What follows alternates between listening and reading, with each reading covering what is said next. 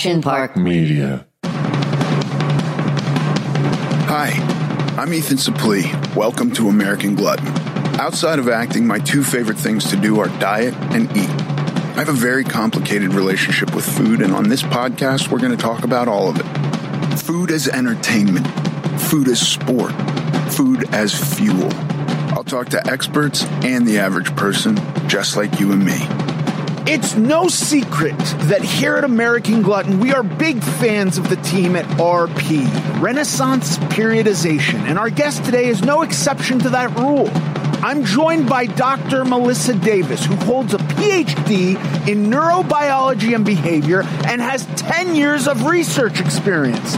She is also a Brazilian Jiu-Jitsu champion. Today, we'll talk about her new book, Evidence-Based Habit Building. Finally Get Shit Done. What a fucking title. You can find her on Instagram at regressive_underload. Dr. Mel, welcome to the American Glutton podcast. Thanks for having me. I have in my life, I don't want to say I'm super susceptible to ideas, but if somebody has a good idea, and makes a good argument, I go like, okay, that sounds good. Maybe I'll try that. And, I walked around for the majority of my life believing in free will. And then I did a deep dive into, I think he's an anthropologist, Robert Sapolsky. Are you familiar with him at all? Not very familiar, but I know the name. Excuse me. He basically just goes, oh, you think you have free will? Let me destroy that notion for you. And then I come out of it going like, nothing is my responsibility. I have no free will. It's, at the end of the day, it's just bacteria that's taken over and is controlling everything.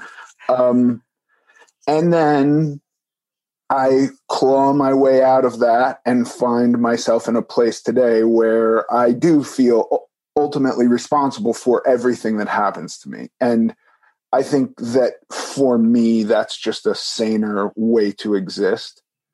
Yeah, I've heard the philosophical argument against free will, and it's sort of interesting to think about, but I don't find it very helpful in my daily life. So right. I prefer to assume that everything that I do has an impact on how I feel, and living that way just feels better.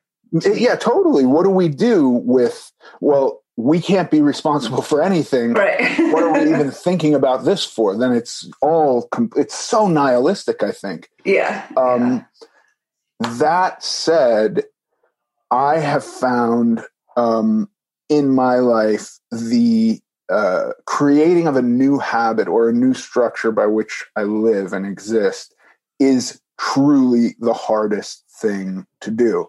And I'm so excited about you and your new book to have this conversation, because having a history of sobriety and things of that nature, I'm kind of accustomed to, like, if I can just experience pain for a long enough amount of time, the pain diminishes. And right. Absolutely. Not painful, but that doesn't have to be the way it is. I mean, I think with habits, it is that way as well. I think most good things involve a little pain investment for a lack of pain payoff. And I think habits are painful. Building a new habit is super painful and annoying and frustrating. But then once it's there, it makes your life way easier. So I think it's an interesting dichotomy. You have to push through that high pain to get a lower than before pain for a particular activity. And it's a fair trade, ultimately. I think so. Yeah. What was your impetus for writing this book? So it was a couple of things. First, just working at RP, I worked with a lot of clients, and when I first started, I was gung-ho. I was like, I know all about the macros and the training. Like, I can help these people totally change their lives and totally change, get their goals. And then I found I'd give them these perfect plans, and, there's maybe 50% of people just wouldn't do it. And I was like, oh, okay, we're missing a piece here. Like, I've got the how-to. It's the how do you make yourself do those things that's missing here. So I started getting interested in what's the data. I'm a scientist, so I'm always interested in, like, what do we already know about this and how can I apply it? So I started reading papers and trying to figure out what we know about behavior change and pushing through the I don't wanna to get to the goal that you actually do want. So that's sort of what started it. And then I guess the other half is my own personal experience as an athlete. I knew what I needed to do a lot of times for my training and competitions, but getting myself to do it was always sort of the big hurdle for me.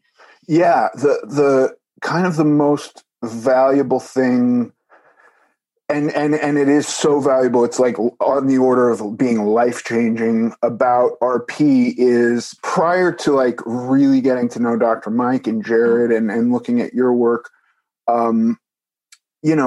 I kind of was looking at this kind of scientific aspect of dieting, and then the idea of maintenance periods to break up the diet. And what I just found through doing that was eventually on the maintenance period, I think if done right, you do kind of approach and fall into, and I think this could probably be different for everybody, but this idea that I had since I was a little kid that there was something innately wrong with me, mm-hmm. and something abnormal. And then suddenly, I'm a few months into my 4th maintenance period, and I'm going, wait a second, I'm not gaining weight. I'm not measuring anything. Occasionally I'm measuring carbs, but I'm not sitting down and writing down all my calories. It's no longer a diet. And that to me, I was like, holy shit, I hadn't even thought about it in those terms. But it is this magical thing of feeling like I can touch, and I hate this word normal because I don't think anybody truly feels that way, but my perception of what, right. Yeah. And I think for me, even I didn't struggle with weight hugely, but I did have to lose weight for competitions, and then I would gain it back, and then I'd have to lose it again for the next competition. So it was this up and down thing. And I think you touched on something that was super important to me as Dr. Mike became a part of my life and like RP developed, which was the liberating aspect of having those maintenance periods and having the basic habits. Like, how much your protein serving is. And after a while, you just eat that much and you don't really think about it. There were times before RP that I would have just, pancakes. I have only carbs for breakfast. And it didn't even cross my mind that was an issue. And now the sort of basic habits are so ingrained, and the being able to maintain weight while still like enjoying some food. I'm an American glutton myself, and I like to have me some food fun. So just being able to have that not always be negative was super, super liberating. Yeah, it's a wild thing that, and it kind of happened by accident, because I wasn't going into it going like, I need to solve this. I do think though, I just had a weird viewpoint with regard to the word lifestyle change. Mm-hmm. I thought any diet is a change to my lifestyle, and it's going to solve me, and I'm going to be fixed and cured. And it really did require a lot more work. And I don't know. I wonder if it would have been even more streamlined. I think everything I've done could have been more streamlined had I known now what I didn't know going into it. Yeah, I think that's what anyone who's achieved anything probably feels that way. Like, damn it, you learn so much throughout the process that by the end you're like, oh, I made so many mistakes. I had so many wrong turns in the beginning. And I think that's a very normal part of any sort of process or achievement. Yeah, totally. Okay, so what are some of the things we can talk about without, just synopsizing the whole book that could be helpful for people or give them some insight into what you're talking about as far as goals go? Yeah. So I think some of the most important sort of take homes to me that I would like people to understand is, first of all, that habit change, behavior change it's a skill that you develop. It's not like you go buy a toaster and you toast bread. It's like learning to ride a bike or play the piano or getting a black belt. It's a slowly developed skill. And when it takes you a long time, that's not because there's anything wrong. It's because you have a human brain and your current habits are deeply ingrained in your brain. Like, it's in your hardware. So it's not a matter of just you being weak or not having enough willpower. It's actually a matter of having to change your human hardware. So just taking the guilt out of the slow process, like it's supposed to take a long time. If it didn't, you would have a broken brain and you wouldn't function well in the world, So it's not, there's no shame in the time it takes. And then I think the other big thing is people sort of skip over the process of setting an appropriate goal, like looking at trade-offs, looking at their current lifestyle and how big of a change and how much work and time it will take for a particular goal. And I think people skip over that, shoot for the stars, and then a lot of times crash and burn. And those crash and burns, they take a toll on your self-efficacy, which can impact your future success. So I think people need to focus more on making sort of realistic goals that fit with their lifestyle and their choices or preferences for trade-offs. Yeah.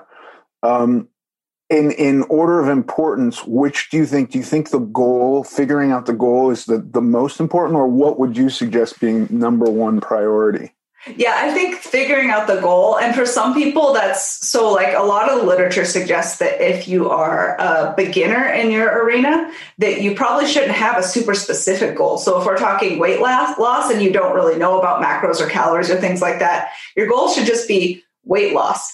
And then you can have sort of smaller, tiny sub goals. Like I'm going to learn about macros this month. I'm going to learn about calories this month. I'm going to increase my vegetable intake. And people really hate that because it's such a slow sort of start to the progress. But if you could convince someone to start with learning goals and incorporating veggies and eating more protein before they start really tracking and losing, what you end up with in the very long term is faster overall progress that's maintained instead of sudden loss, revert, and that sort of slow learning process that we talked about where you look back and go, dang it, if I'd only known. Right. Yeah, I've definitely fallen into that trap too a number of times, but I think the sobriety community kind of understands that, because you go into like a rehab and you go like, I'm going to quit smoking. I'm going to quit drinking coffee. I'm going to get on a diet. Right. I'm going to do all this stuff. And they go, hold up. What are you here for? Let's just focus on that. Right. Let yourself have the other stuff for now until you master this thing. Exactly. Right. Yeah. Because isn't it more likely that once we, I think you're right. If we try to solve the entire world, if one portion of that crumbles, it's a house of cards, and then we've just failed. Yeah, one of the analogies I use in the book is, imagine you have to cook 6 meals in 6 different houses on the same day. Are you going to run from house to house cooking each meal at the same time? Something's going to burn, and none of the meals are going to be maximally delicious, right? But if you spent your time in one house, prepped it, covered it to heat later, moved to the next one, you could cook 6 amazing meals in one house. And I kind of think that's how you do behavior change. You like focus on one, get it perfect, and then move on to the next one. And I totally agree. But how do we, and this is something that I felt strongly many times in my life, how do we conquer, sometimes I can remember waking up and just having like a real, I don't know if anxiety is right, or anxiousness about this needs to happen. And, how do absolutely. We curb that? Yeah, I think that's really hard. It's very, very human nature to feel that way. And I think part of how you can curb that is to set up ways to measure success that are smaller. So, if you are looking to lose a certain amount of weight in a certain amount of time, instead of focusing on how far you are away from that end goal, which can feel really far and make you feel even more stressed and rushed to get there, if you focus on, did I, get veggies in 3 out of 5 of my meals for the last week? Okay, that's more than 2 out of 5 of my meals the week before. I'm going to celebrate that. So if you need Excel sheets or like little graphs or journals to say like, what are the behaviors I need to bring me to this end goal, and how much better am I at those today than I was yesterday? And I think that promotes self-efficacy and something to focus on that isn't so far away. So it makes you a little less stressed, a little less anxious, because you can be like, okay, I'm doing better. Every day I'm doing better. And that's how you climb a mountain, right? Little steps. Yeah. And I think you notice, you become aware of these things. Like once you enter into the club of it, I'd been going and lifting weights for years. having injuries, having to have surgeries, going out. And I remember the day I read about progressive overload and was like, oh, this seems a lot safer and more sustainable, and I'll get all the benefits that I've been looking for, and maybe even quicker. I'm going to do this. And suddenly you start to notice the dudes at the gym with the little pad of paper and they're writing everything down. And you're like, I never even noticed that dude before. That dude didn't exist. And suddenly they're kind of all over and you're like, oh, I know what you're doing. I'm doing that too. I think it's a fun world entering these little clubs where you have like-minded people. Absolutely. And that social support can be super helpful too. Just knowing there are other people you can talk to about doing this who know what you're going through. They know the little struggles that come with it. Yeah. Definitely helpful. Okay. So we have setting of goals. We have changing behaviors. What's a time frame? And I've read different things where it's like it requires 60 days to change a habit. Is this something you believe in or advocate for? No, I don't think there's a time frame. I think it's so independent. It's kind of like, how quickly will someone get 20% stronger in the deadlift? Depends on the person, depends on the training, depends on the previous training experience. It depends on so many things. I think if you are someone who has a lot of practice with behavior change and you're like, I want to floss more, you'll probably be flossing more without any glitches in a week. But if you're someone who has never trained, never, looked at macros or calories, and you want to lose a bunch of weight and, do a bodybuilding show, that might be years before all of those habits are solidified. So it depends on where you are. What other constraints are going on in your life? Do you have kids, a job, a bunch of other stressors that are going to slow you down and get in the way a little bit? And I think sort of what I like to tell people is do it for 2 weeks, because after 2 weeks, you usually start at least feeling like an increase in that behavior is possible. And that tends to motivate people. But I certainly don't think that you can pick an exact time that it takes to form a habit. Yeah. And I liked all the different scenarios you painted, because a lot of the times when we think about this, it's almost impossible to factor everything in without just applying it and then noticing like, oh, this came up. I sit and try to imagine every potential scenario that could arise. And then there's more than not, it will be like, oh, I didn't think about this because I didn't think about it.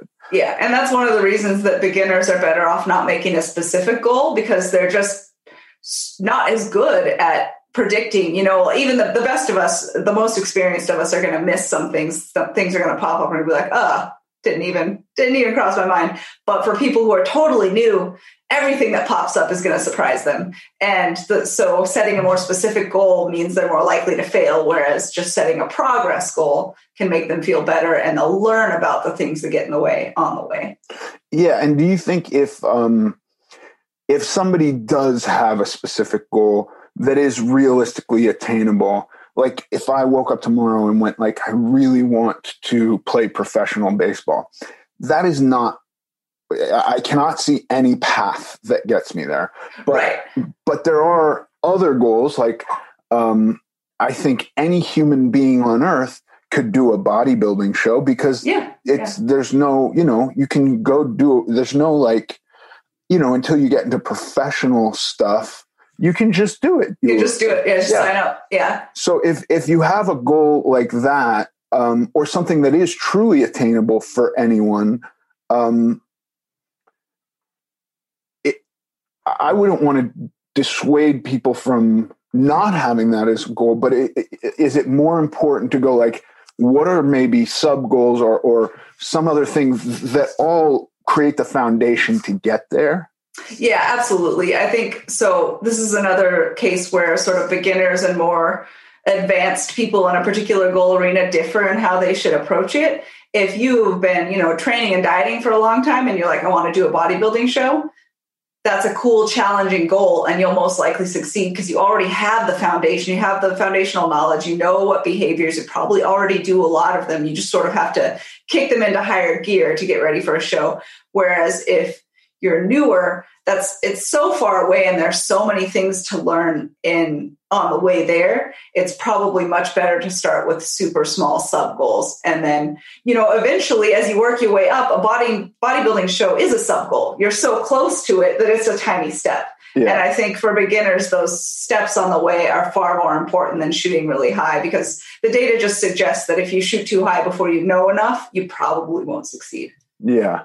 Yeah. I will say that for sure my goals have changed drastically through the years of like what I wanted initially, what I was happy with, what I wasn't happy with, where I've ended up today. And my need to continue to set goals has been also something I discovered. Like this idea that I arrive in a place where I'm just done with everything doesn't exist. Right. Right. But that said, how like within the realm of it, because most of my goals have centered around weight loss and massive weight loss, to be very precise. Do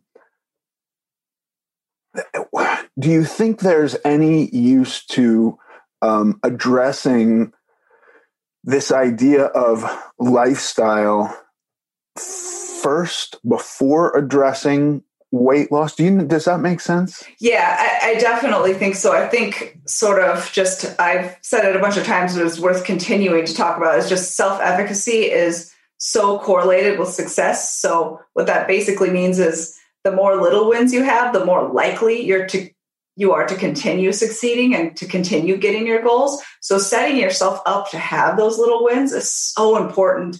And I think for a lot of people, I often, with clients who have a lot of weight to lose and have a really big lifestyle change to make, like they come to me and they've been, eating a lot of fast food. They don't really count macros. They don't exercise ever. What I usually have them do is just add vegetables, make sure every meal has protein. Don't worry about anything else. Go to the gym 3 times a week and lift weights. Because what tends to happen is if you haven't ever lifted and you're just eating normally and you go lift 3 times a week, you're going to start seeing changes in your body. You're going to get body composition changes. Those new gains are going to show up. And people get excited. They feel motivated. They feel like, oh, shit, I can change. I can do this.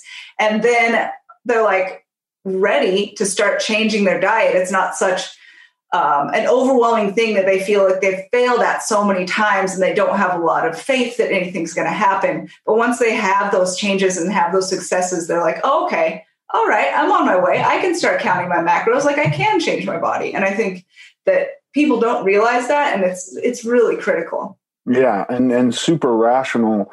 I do know that I wasn't really mentally confident enough to enter a gym for a couple of years prior to once I started losing weight. It was still a few years before I stepped foot in the gym. Yeah. And so if that's an issue, what do you suggest? Yeah. So that's an issue, I think, for a lot of people. What you tend to do is you're framing sort of like you're thinking of the gym, and what it comes with it is only negative context. Like, what will people think of me? Like, will I look like I don't know what I'm doing? Are they going to stare? Lots of people feel that way. And what you need to do is start sort of associating the gym with something positive. Can you bring a friend with you to the gym who makes you feel good and confident about yourself? Can you do something that you're really good at that gives you confidence right just before you go to the gym? Maybe you're a great singer and you can stand in the mirror and sing a song and be like, I'm a badass, and then go to the gym and you carry a little bit of that confidence with you. So anything you can do to sort of take away the obstacles. So the negative feelings about the gym are an obstacle. If you can get some dumbbells and work out at home first, so you get confidence and, moving with weights and doing the exercises, just anything to replace that negative with a positive, whether it's taking someone to the gym or working out somewhere else or just boosting your own confidence before you go there. Yeah, I think that a huge part of the game, even just like taking the first step on a program, requires some confidence or self-worth that I certainly didn't have for a long time. And it was kind of like a weird way that I kind of felt better about myself, that I was even encouraged to do that. So I am constantly looking for solutions with people who are on their own and kind of just like, you know, maybe have this desire, but have like, you know, a lifetime of shitting on ourselves, for lack of a better word, that impedes us from starting a journey, you know? Yeah. I think another important thing to do just in the general context for that is be careful how you speak to yourself. So the words, it sounds sort of hippie and silly, but how you speak to yourself in your head has an impact on what you feel you're capable of. And I met a guy at a seminar in Canada who had just a like perfectly illustrative story about that. And he was a big jacked man, but apparently he used to weigh a lot more and not be fit at all. And he said that he would tell his friends, I'm just the happy fat guy. And that's what he told everyone. And that's what he joked about. And that's what he told himself. And he's like, when I look back, I wasn't happy at all. I wanted to change, but I felt on top of, you know, all of the other difficult parts of changing, that changing would mean that I had to admit to everyone that I'd been lying for years about being the happy fat guy. And I had to deal with that as an additional obstacle, you know? So I think not calling yourself lazy, not calling yourself fat, not calling yourself any of these things and boxing yourself into an identity helps. And also sitting down with yourself and just going through a logical conversation. And this is going to sound silly, but speaking to yourself in the third person has actually been shown to help. So be like, hey, Mel, you're not a lazy person. Look at all of these things you've done. Like, write down the evidence. You're actually a very motivated and capable person. You just need to apply those qualities to this other aspect of your life. You're totally capable. And giving yourself these third-person pep talks and refusing to call yourself things that put you in a box that makes it harder for you to get out of can be helpful. Yeah, I've talked about this a lot, and I think I continue to talk about it because I haven't found the language that makes it evaporate for me, that totally encapsulates it. And I go like, that was exactly it. But there was something about, I was in a relationship with a girl who I'm now married to, and I was the weight I was. This was not something hidden from her. She could see it. She could touch it. Like that was, there's no avoiding that. And yet the feeling of communicating to her that this was not what I wanted was so bizarrely hard for me, because it was like I was going to reveal to her that it was even the thing to think about. Right. You know? Yeah, I think that comes from the idea that you have to, the part that you're revealing is the part that you want to change and you haven't yet. And that's the part that makes you feel like you're not self-efficacious. Like, if you wanted to change, why didn't you do it yet? You know, that's, I think, the dialogue people have in their head, and that's what you're afraid to expose. Yeah. And there was so much time and effort put into simultaneously trying to make this thing not matter and also hidden at the same time. Like, you know, I still walk around with a scowl on my face kind of accidentally, because I wanted people to think I was tough and mean so they wouldn't make fun of me. You know, this is crazy. And my kids will catch me and say, Dad, stop being so grumpy. You look angry. And I'd be like, oh, I don't mean to at all. This is just kind of the permanent habitual. Yeah. So I think there's a lot to delve into just with regard to honesty and even if you're just being honest with yourself, that's a big, hard step, but I think an important one. Oh yeah, absolutely. And there's just so many people who do hide from their friends and family, even when they're going on diets, just because A, they don't want to diet and fail and have to admit to people that they failed. And two, they don't want people to know that they want something different, that this isn't how they want to be, because then that makes them feel like bad for not having taken care of it earlier. So it's super common for people to want to hide that even from themselves, like you said, and from friends and family. But, you know, really telling your friends and family what you want and what you're working on can be hugely helpful, because then you have support. You can go to them and talk about the struggles. You feel like you have cheerleaders in your corner, and it's hard to do, but I think it's super important to sort of come clean and even just sit down with yourself. Next step, maybe sit down with your significant other, whoever's closest to you, and talk to them about it. Yeah, I totally agree. One of it's very difficult actually, but of kind of like a principle in sobriety is becoming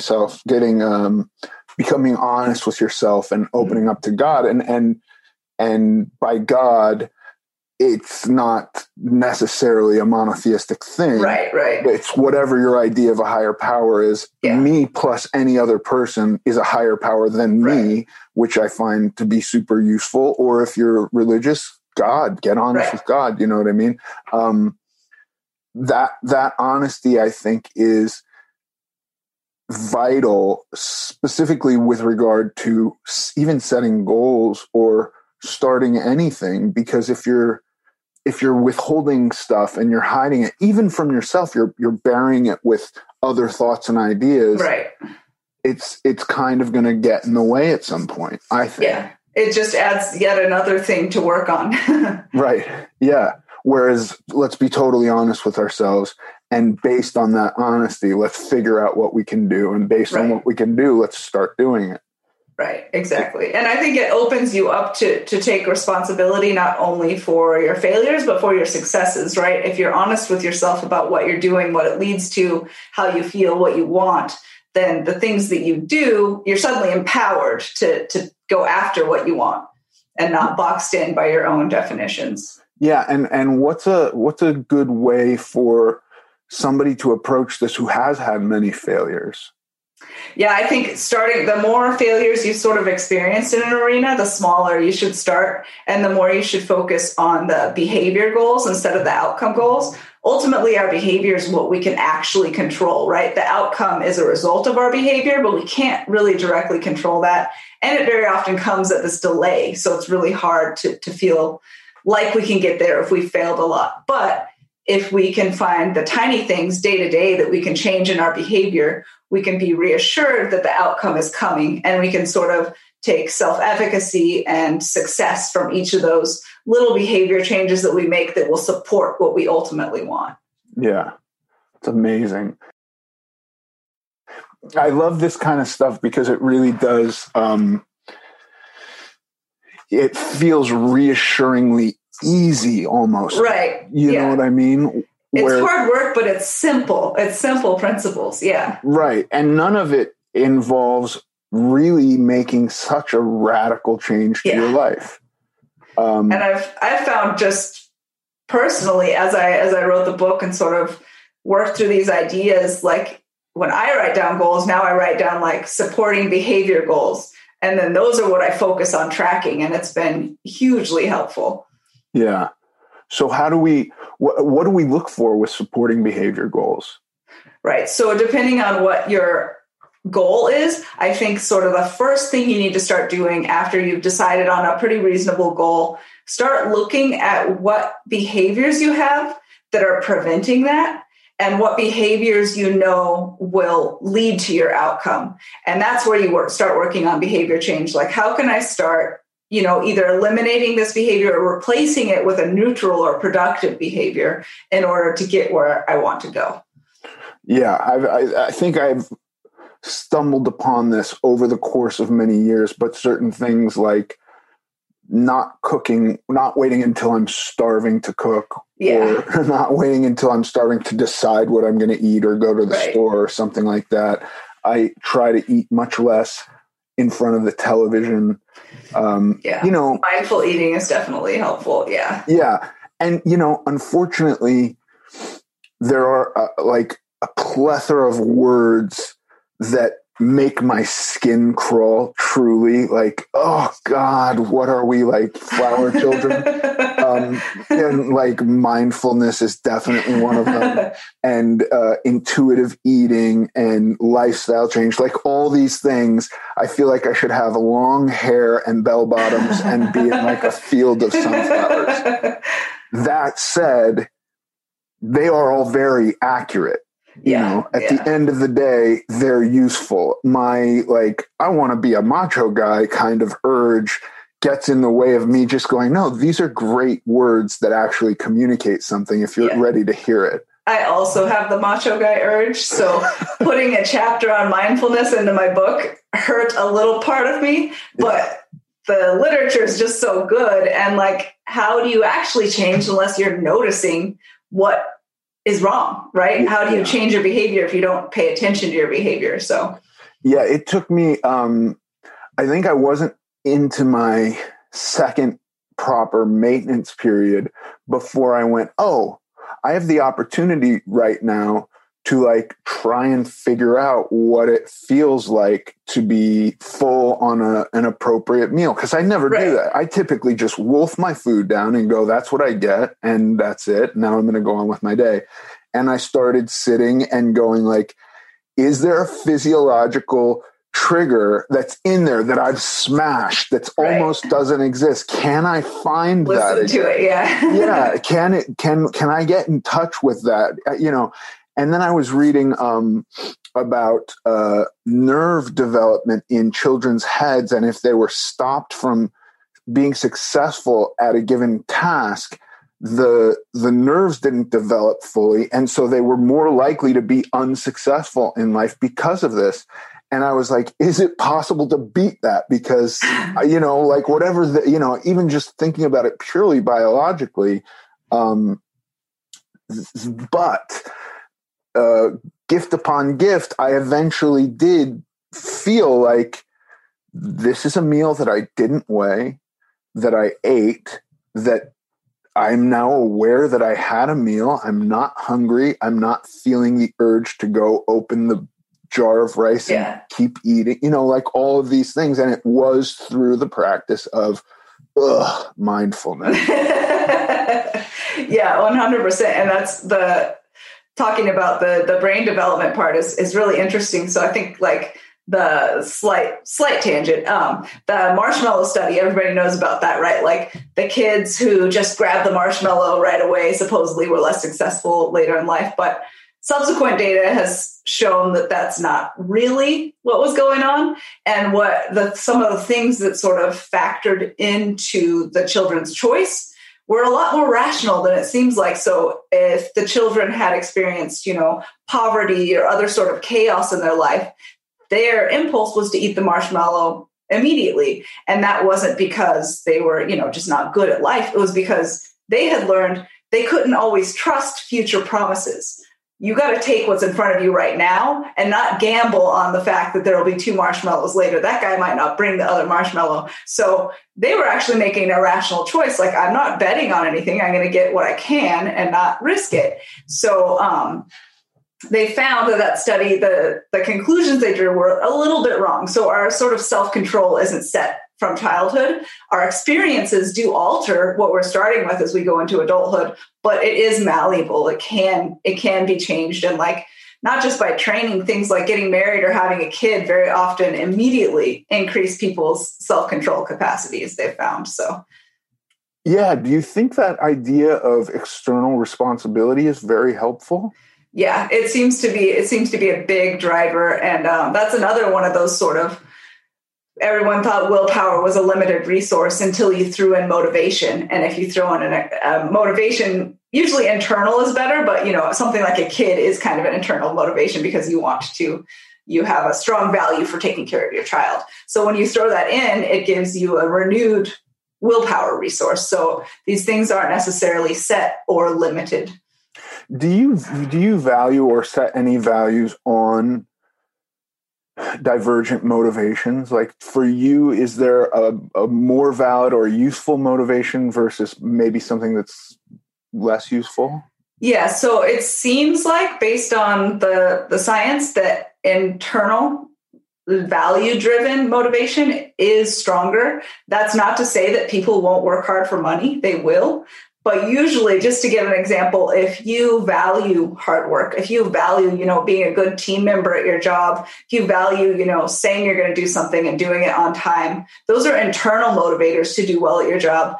you add the external motivation of getting paid more, and you get someone who's very successful. On the other hand, someone who doesn't value those things but does want the money has the external but not the internal motivation, and they're less likely to be successful. So external motivators aren't bad. They just aren't very predictive of success without those internal sort of value, passion-driven motivations. Okay, so perfect. If we have a situation where somebody is so despondent and hard on themselves, I think in that situation, it's going to be difficult for that person to even concoct an internal motivation, no? Yeah, it can definitely be difficult. I think, though, like what you do is you have a goal and you think about, why do I have this goal, right? And you look for a way, like, for instance, maybe you have a goal that's totally not your own. It's external, like your significant other wants you to drink less. You don't want to drink less, right? But you might have an internal drive to have a harmonious marriage. And you can say, like, instead of framing this as I'm going to try to drink less because he or she doesn't want me to, you can say, I want a harmonious marriage. I think that's important. So that's what's going to drive me towards this goal. So I think sitting down and framing things can be really helpful. It's obviously when you're dealing with someone who is either depressed or having, psychological issues that are really getting in the way. I would say even, therapy, talking to someone can help you. And then once you're in a place where you have enough just sort of internal energy, right? Because depression just sort of saps your energy to do things or to change or to want. Once you're in a place where you're ready to want and to be driven, then reframing things with an internal motivator can be helpful. Just writing it down differently, saying it differently to yourself. Yeah. Okay, great. And this might be not something you in your wheelhouse at all, but I want to ask because of my experience as a kid. If you have I very much feel that, all these values and goals are all subjective, pretty much. We can take metrics and say health, but how we value health is subjective too. Right.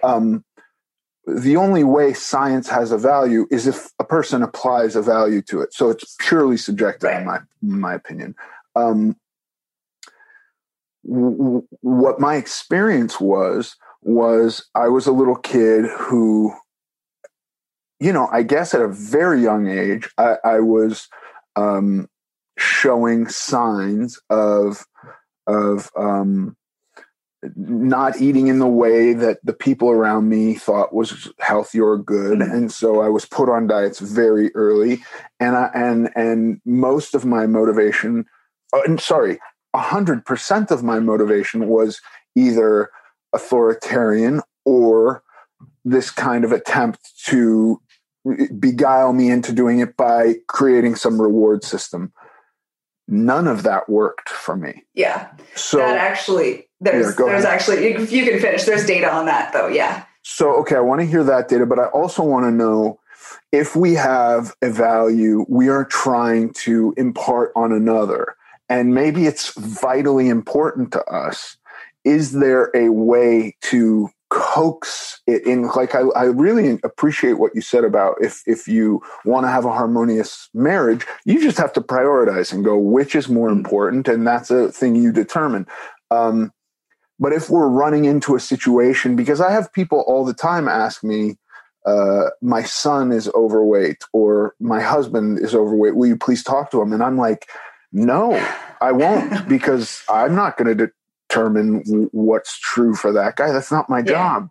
I find, though, when we have a situation with children and there is some parental responsibility, like I can't say my parents were wrong for putting me on a diet, but how could they have been successful? Right. So the data for children with parents who are sort of imposing values like that, and I don't get me wrong, like, of course you want to impose values on your children, but in that way of mandating certain things that the child doesn't necessarily understand why they need to want, tends to be a lack of self-control in adulthood. And there's actually data for that. And it's always well-intentioned, but the science takes a while to get to people's ears so that they know what the best choice is. And what really, in general, for adults, my stance on this is, I think, probably very akin to yours from what you said. It's very libertarian. There's no right or wrong. I got in a small debate with someone at a seminar once talking about health is important to everyone. That has to be important to everyone. No, it doesn't. Look at these bodybuilders over here. Like these women haven't had periods for months. Like these men are, maybe taking drugs that are going to make them lose their hair or lose, a couple years of their life. I was a jiu-jitsu competitor. My neck is messed up. My fingers are ruined.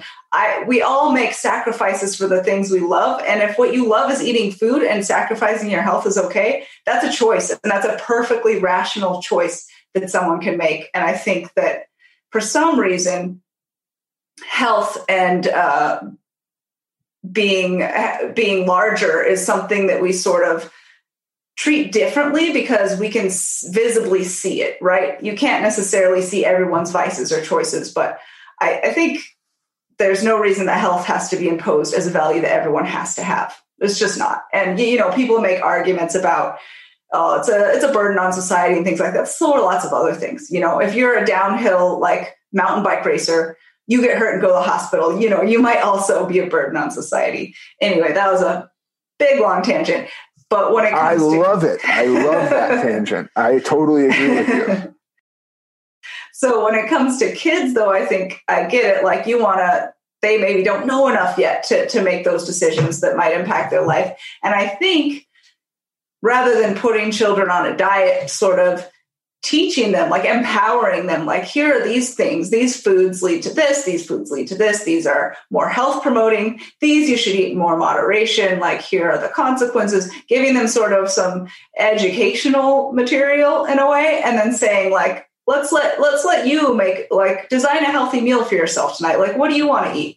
And I think very often that gives kids, they don't get the pushback oh, I'm not going to do what mom and dad said. This sucks. And they don't get the suffering from being forced onto a diet. And they're able to learn about things and be empowered to make decisions, which usually makes people feel better about themselves and want to make more better decisions.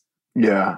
Okay. That's awesome. That seems pretty radical, but I feel like there's some truth in that, just in when I have found when I want to accomplish something, whether I need somebody's assistance or not, by enlisting their help, I'm far more likely to have success with them, right, than by just saying, here's the way it is. Right.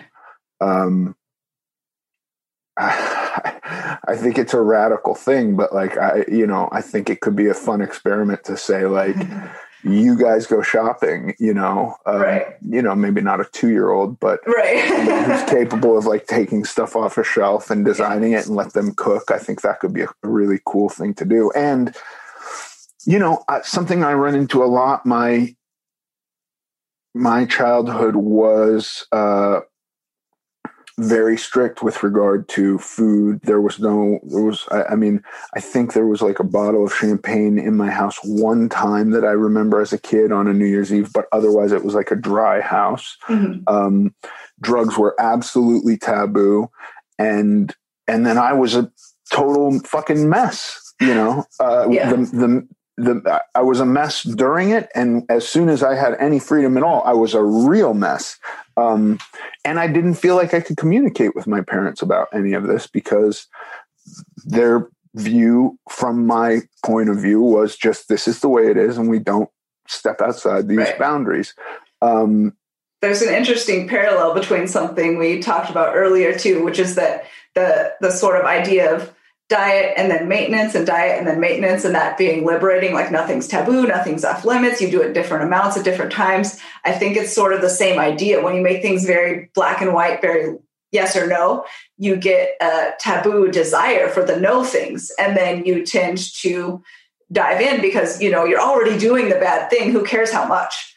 Whereas if it's not a bad thing, it's just a thing that you don't do as much, it's not really as exciting. And maybe you have it sometimes, but it's not this taboo thing that you sort of indulge and jump in and, you know, go to the dark side for a while. Right. Yes. And I think if the consequences in our mind are less severe, then maybe it's easier to get out of these things if we decide we need to, you know? Yeah, absolutely. Behavior change, another sort of third thing to think about that's really important is there are so many strategies and so many options and so many different ways to start modifying and tweaking your behavior and tricking yourself, and finding the way that works for you is really important. Trial and error. You know, some strategies work amazingly. Like the strategy of making it harder to get foods that you want doesn't work for me. For some people, that's great. If they have to walk to the other side of the house and like open up a cupboard to get it, they'll probably skip it. For me, I'll go open the cupboard and like eat all of it because screw you, I already walked to the other side of the house. Now I'm, you know, so just finding the strategies that work for your personality and your sort of interests and preferences is a really good idea. Yeah, I like that because I remember hearing about a kitchen safe that you could like put a timer on, or it was only open for a certain amount of time. And I remember thinking like, that's cool if that works for somebody. I'm going to break that thing in half. I have an axe in the garage. I'll get it. Yeah, if I want it, safe. It's happening. Yeah. But I got to be totally frank with you. The thing I love most about talking about diets, first of all, I relate more to the idea that there's nothing really right or wrong. Yeah. You know, we know scientifically that energy balance is a thing. Thermogenesis is a thing. You have to warm up energy to a certain point and then it becomes a gas. And this is just science, right? Yeah. No value on that at all. Right. How you do that doesn't really matter to me. What I am kind of invested in is people feeling like they can be successful. Like, I think that's a cool thing. And so I'm totally interested in hearing all the wild different ways. You know, if somebody was advocating for like a diet of broken glass, I'm not super interested in that. That's not interesting to me. But all these other variations, because at the end of the day, there's no military behind any of this. Right. Whatever wins is simply because the person decided that's what they were going to do and they did it and it was successful. And it's like, hey, man, I'll high five anybody who has success. Exactly. It really is a fun topic because of that, you know? Yeah, and it's like training. It's individualized. You know, you're an individual person. Different things are going to work for you. Different strategies, you're going to want different outcomes, and they're all fine. Yeah. And I think it can offer a little bit of hope to people too. Which is nice, for sure. You know? That's one of the most important things to me is offering that, like, you're not stuck. Let's just get creative. Right? Yeah. That's amazing. Dr. Mel, thank you so much. Thank you. That was fun. Thanks for listening to this episode of American Glutton. I'm Ethan Suplee, and as always, joined by my chaperone, Paige Dorian. Follow us on Instagram at American Glutton Podcast. Sincerely.